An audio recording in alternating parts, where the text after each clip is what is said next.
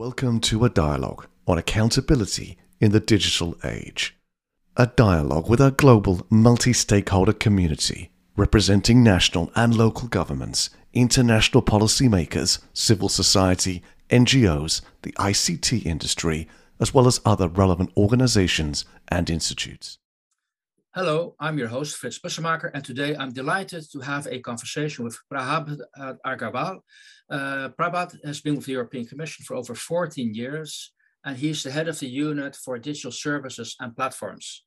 And one of the key tasks of this platform is working on and designing the Digital Services Act. So Prabhat, we're honored to have you in this IFRA Dialogues. Welcome.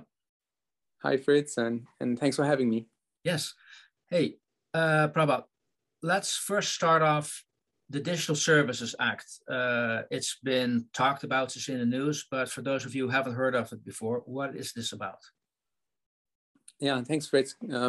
Digital Services Act is a major initiative of the European Commission, which was launched in October 2020 together with a range of other digital initiatives to lay down new rules for platforms, basically, when it comes to how they moderate content on their platforms, how they respond to illegal content, and how to regulate basically the societal impact that they have in a broad range of issues. And it's a new framework that we're proposing for the European Union, a common framework, a set of rules, and it has been described also by us and by others as a new transparency and accountability framework. So it fits the conversation today very well. I appreciate that. Thank you. So could you go into what triggered people to come up with the need for this new act? Yeah. What was happening that we needed to have this act? So a lot of stuff was happening, I think, and a lot of stuff still continues to happen. I think the news just recently about a whistleblower from Facebook has been made front page news, but there have been problems that have been unaddressed for a long period of time. I mean, there's concerns about illegal hate speech on platforms, unsafe products on marketplaces.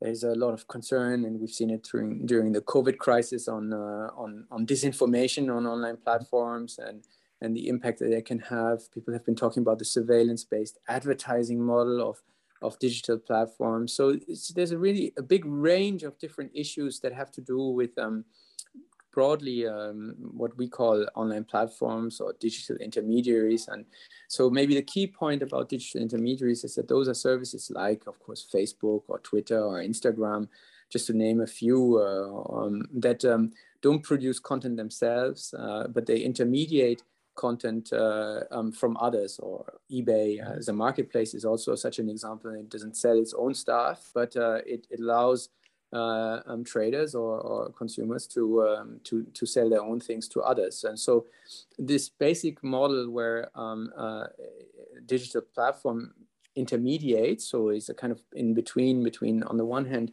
a lot of consumers and on the other hand a lot of businesses. This is one of the key business models that's shaping our economy and our society. And the main trigger was that we need updated rules that take the significance of these digital business models into account and make rules that are fit for today's challenges in society and our economy.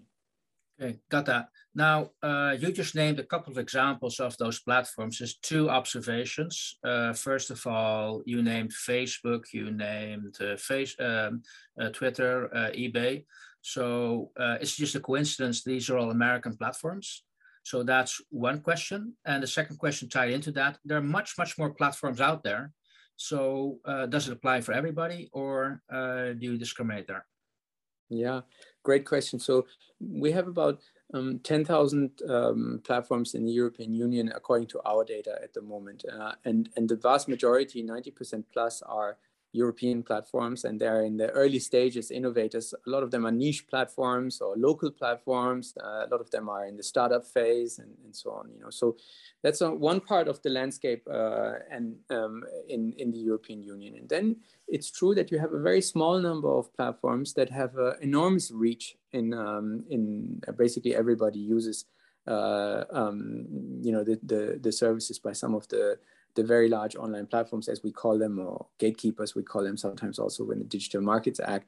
And they are particular because they have they reach very deep into the population. So they have user numbers that sometimes reach 80–90% of the EU's population. At the same time, they often have also enormous financial and technological resources. So the landscape of platforms in the European Union is quite diverse. So we have this very rich, innovative landscape for small innovators, and many of them will grow and scale up, hopefully. But they also need uniform rules in the European Union. And if every country makes their own rules, it's very hard for an innovative company to grow inside the market, because what they want to do is, of course, one of the main reasons why a lot of platforms emerge from the US and also from China now, like TikTok, and is because they have very large domestic markets that they can grow in, and these are very uniform. So to answer your question, we're not discriminating against anyone. Our rules are tailored to the societal risk, to the impact and the importance that a particular service has. So our rules are quite graduated. So we have a low level of responsibilities for everyone. But we do think that we need some basic minimum rules for everyone. And then we have a catalog that is more extensive for the biggest ones. And the basic philosophy there is that those who have broad shoulders need to bear a bigger share of the societal responsibilities. And they have some of these countries, of course, some of these countries have, of course, also very big means. Huh? Yeah, no, so that's true. Yeah. We're not picking one country. Let me just be very clear about that. There's no... the headquarters, it doesn't matter. What matters is how many users do you reach in the European Union. This is one of the key parameters that triggers one or the other obligation. Got that. No, it's good to get that message across and make that clear. Now, this also reminds me of what kind of legislation we introduced in the early days of the internet. So United States introduced the Communications Decency Act in 1996. A couple of years later, European Directive in 2000 established a safe haven for hosting providers, basically stating, hey, they're not responsible for content. And now you're coming up with a legislation, you are responsible. Is that the way I should interpret this? For instance, I think it's a bit more nuanced than what you're discussing. So what we're saying is that the basic principles of the Communications Decency Act and the E-Commerce Directive providing, as you say, a safe harbor for liability. That means that if you post something on Twitter, Twitter is not liable for what you are saying on their platform. There's one big difference between the US and the EU is that in the United States, this so-called safe harbor is almost unconditional. I mean, and in the European Union, even since 2000, it's a bit different, the system. So for example, Twitter can be liable if they are made aware that, for example, somebody is posting hate speech on their platform and they're not doing anything about that.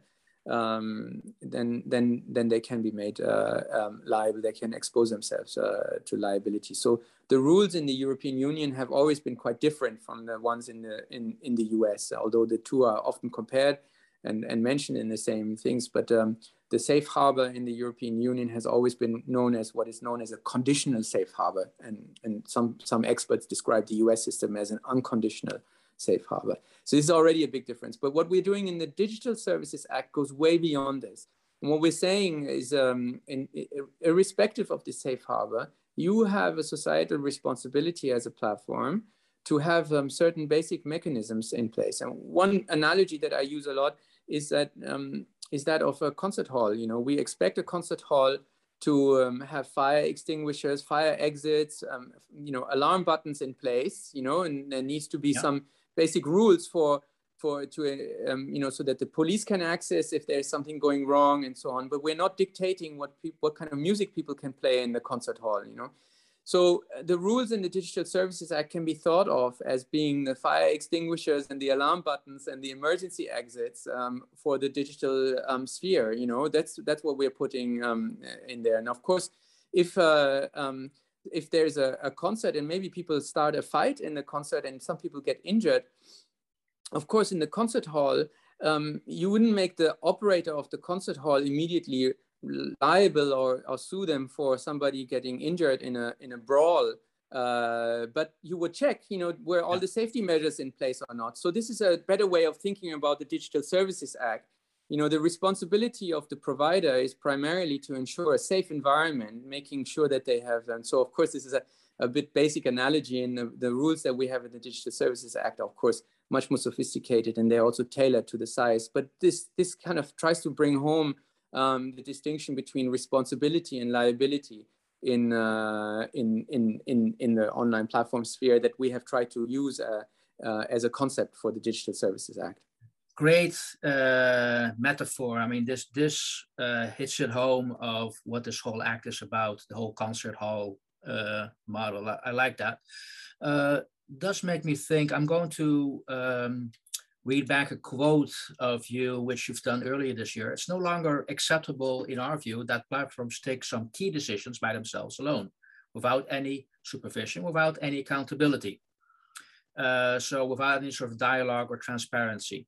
Now, you made this statement, and in the context of, say, taking key figures, global figures offline of social media. And that's a decision by a particular organization. Why did you make that statement? Because I have a question behind that. Well, the context of that statement was that that there was reasonable concern that we share that platforms are policing their own terms and conditions very selectively. And that continues to be a concern that we have. And one of the rules that we have put into the Digital Services Act is that when you have house rules, so terms and conditions are basically like your house rules, then say what these rules are, and then so say what you do and do what you say, and then be diligent about implementing them. And when I made that comment that you just quoted, it was on the back of a suspicion that there was very, arbitrary enforcement of the rules that were dictating what happens on a particular very large platform. So what I meant to say was, and what the idea behind it was, that we need some kind of basic framework that, first of all, sets down, gives a meaningful set of rules and a basic requirement that these rules are real rules and they cannot be changed all the time arbitrarily or selectively enforced. And so some kind of diligence requirements about these rules. Secondly, go ahead. Yeah. Secondly, what I meant is that we needed a basic set of transparency about what kind of decisions are being taken on the basis of these rules, and then a supervision needs to be in place on whether this is really happening according to the rules or not. And this is the framework, roughly speaking, of what we're trying to do in the Digital Services Act. Okay, I think I got it. Just to be clear, so that means organizations can still define their own house rules. But your point is, when you have your own house rules, make certain you apply them consistently, and exactly. you not abuse your own rules to actually do politics through those rules. That's exactly right. We also, another way of saying the same thing is also that the DSA takes a systems approach. We're less concerned about individual items of content or content decisions, because first of all, there are many, and on the very large online platforms, there are many billions of items uploaded and processed every day. There There are mechanisms platforms have in place, and we can argue whether these mechanisms are working well or not. In some cases, they're clearly not working very well. In other cases, we have indications that they're working quite well. But this is not the point. The point is we want to have a supervision of the systems that platforms have, the systematic aspects, rather than being concerned about individual content items. How are you organizing your services? And that's where we believe that we need a kind of regulatory oversight. And of course, this regulatory oversight needs to respect users' fundamental rights. Mm-hmm. But it is that kind of supervision and regulatory oversight that we want to put in place with the Digital Services Act. And part of that is, are you consistent? Are you diligent in applying your rules? Do you have working fire extinguishers? Are you checking them? You know, and we have many other rules. I won't go into the details, but so the supervisory mechanism and the accountability mechanism is less concerned with individual content decisions. Of course, a lot of individual content decisions make the news and the headlines, you know, whether it's over removal or under removal or amplification of content. You know, every day there will be something that deserves our attention. But the supervisory mechanism that we've put into the Digital Services Act looks at the whole system. You know, are you systematically removing too much content or not removing enough? You know, not just in individual cases. Are you systematically amplifying illegal content? These are the kind of questions that we are asking and that we want supervised. Okay, let me follow up on the metaphor, just to be sure, because I'd like to understand how it's actually going to execute in practice. Because if you are the owner of a concert hall, every now and then you get a physical inspection. Somebody's going to come to your venue and it's going to look, hey, is the fire extinguisher there? And when was it last controlled? And you get a certificate. So it's a laborious activity to check on that. What type of solutions, tools, support technology are you going to do that in the digital age? Because as you just mentioned, there's so much information out there. So how can actually do those checks? How can you uphold the act? That's the question. So that's a great question, Fritz. There are kind of a number of levers that we have. And this comes into, we're going into a bit more detail now. Mm-hmm. A very important lever is complaints by users. You know, so users will have completely new rights, for example, to inform regulators, but also civil society actors or consumer organizations. You know, to say, hey, there's something going wrong. You know, and so these are completely new rights that don't exist today. You know, to say, you know, I'm experiencing something here on this platform. So this is in line with one of the key principles of the Digital Services Act to help user empowerment. It's not only about government action. It's not only about what platforms are doing. It's also to give users tools to be. And so, and we're also giving users a lot more new tools to understand what's happening exactly. For example, if their content is removed or if they complain about content, then there is much more information about how this is processed. Some companies are already doing it. I don't know if on YouTube we've already experienced a content takedown, just to give one example. You know, there's a whole process about what's going on, how you can oppose it. And some of the rules in the Digital Services Act are kind of basically inspired by those kind of best practices, but probably taking them a bit further now and making them. That's one element. The second element is that we're giving completely new tools to other actors that are very important in this ecosystem: civil society, investigative journalists, academic researchers. You know, we're giving them new tools to kind of inspect what's going on inside the platforms. For example, there's an article on data access for researchers. You know, researchers can ask, provided they meet certain criteria, you know, I want to understand how this content recommendation system functions, and they can inspect this. This is a completely new right. They can look under the hood.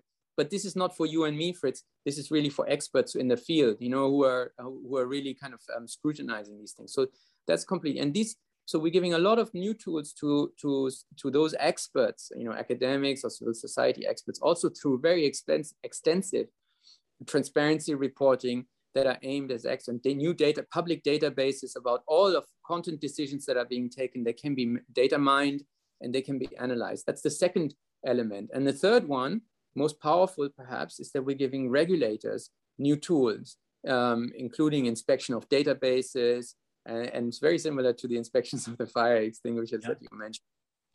We're giving them new tools to order interim measures, take interviews with people who are, if they suspect that something is being breached, a rule is being breached, they have rules that are very similar to antitrust investigations that we are carrying out today. So those are the three things: user empowerment, civil society and expert and researcher empowerment, and then regulatory oversight.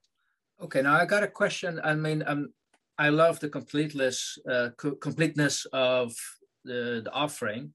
I can understand how you're going to communicate to the experts and to civil society, because that was relatively easy to identify who you need to reach out to. But are there any plans from the Commission to make people aware of their new rights? Sure. That's a very important point, Fritz. I mean, first of all, I have to say that in the normal legislative process that we're in right now, in where we are, the rules have not been finalized because they are still subject to scrutiny and markups by the European Parliament, by the European Council, the member states. This is all going on right now. So we don't yet know what the final shape is of the whole catalog of obligations, and this is part of the democratic process and is being scrutinized right now. Now, when these rules are finalized, and I think you are right, there will be a transition period typically in European law between the law when it has been agreed and when it starts applying. We don't know exactly what the transition period will be, but in that period we will certainly make awareness raising campaigns, and we will help people understand their new rights, and so that before the rules come into force and start applying, that citizens are aware and the system works well, because this is a very important element. But we are not there yet. Okay, are you able to give us any ballpark figure on an estimate when this could happen? So, we have in the European Union, we have this rotating presidency, and at the moment it's the Slovenian presidency, and from January it will be the French presidency, and the ministers have announced their intention to conclude the negotiations in the first half of 2022, and then typically transition periods are anything between 3 and 12 months. This is all still subject to negotiations. Of course, there are people including the Commission, who want that transition period to be fast, and others member states, typically they say we need a bit of time to get ready, to get a regulator staffed, to recruit experts, to do all this work. So we need a bit more time. This is still so I would say that you would see these rules optimistically, coming online in the early 2023. I think that's a realistic estimate. Okay. Good. So that's something to look out for. Actually, I have two more questions for Prabhat, or more one observation, because this whole idea, this whole act very much reminds me of the GDPR. And why I want to bring that up is, as you mentioned, this is written for the members of the European Commission itself, just like the GDPR, but it had a global impact.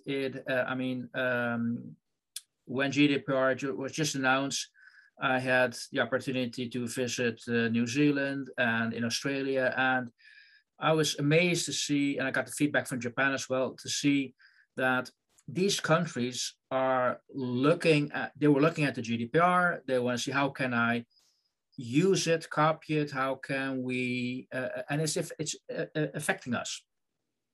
So do you have any thoughts on the Digital Services Act to go beyond, you could say, the boundaries of Europe?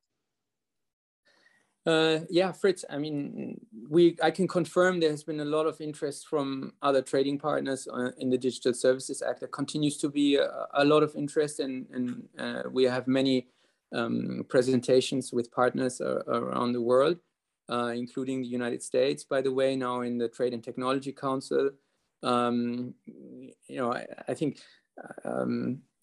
I would say that it's a great piece of law. So because I was part of constructing it, so maybe that I'm not the best judge of the situation. I do think for the world needs a framework for these platforms. I think one thing that is particularly important in our framework is that we have been very careful in balancing fundamental rights as well. This is a really core value of the European Union. We don't want to limit freedom of expression. We don't want to limit users' rights. At the same time, we want people to be safer in the online space. So that combination is very important, and I think it reflects European values. And so I'm very keen that if other people look at what we have been doing in the European Union on the Digital Services Act, that they recognize the balance that we try to strike between these two objectives, and that people might feel inspired to strike a similar balance, because we should not, if you go too far in one direction, then you either expose people to safety concerns, or you take people's speech rights away, and we don't want either of these two things. But in the Digital Services Act, I hope we've got the balance right. I also think it's the first global framework that tries to strike this balance. So global meaning by more than one country in this particular case, or regional, I should say. And so it has potential to inspire others, hopefully. And we are very open to these conversations. Okay, well, it's going to be very interesting to watch what's going to happen. And as you mentioned, it's good to point that out. It is a balancing act. So some people will think it hasn't gone far enough. Some people will think it's going too far, but that's the balance you have to find. So at the end of the day, for the audience, the takeaway from your side, what did you personally get out of the exercise of providing this new act? Well, I think that what I feel is that the time was right for the European Union to move ahead on this. You know, everybody is expecting there to be proper rules for these platforms that are determining so much of our lives today. And so I think we have a great set of proposals on the table. I think people are going to see the difference in their daily lives, including hopefully kids. I have teenage kids myself. They spend a lot of time on their devices, you know, so hopefully they'll be seeing effects on the ground, and more help, more ways of flagging, more ways of getting help, better understanding their environment, ability to make choices, their own choices, informed choices, ability to police content when there's something seriously going on, and an ability to have a serious conversation with the platforms when there's something new emerging, because tomorrow there'll be something new that we have not anticipated, but we have a framework now in the Digital Services Act also to address these emerging factors. So I think this is something that I think is a great way forward, and so I'm optimistic that this is a good framework that allows businesses to work well, that meets people's objectives, and that gives people the reassurance that this is not completely left open and unregulated in an area, but at the same time doesn't have the very heavy hand of very excessive rules that some people rightly might be afraid of. Hey, Prabhat, I want to thank you so much for sharing, your insights of the work which the European Commission is doing on getting this Digital Services Act in play. So next year we'll see indeed what decisions will be made, what the time frame is. And again, thank you so much for your time. Thanks, Fritz. It was a real pleasure. Thank you very much.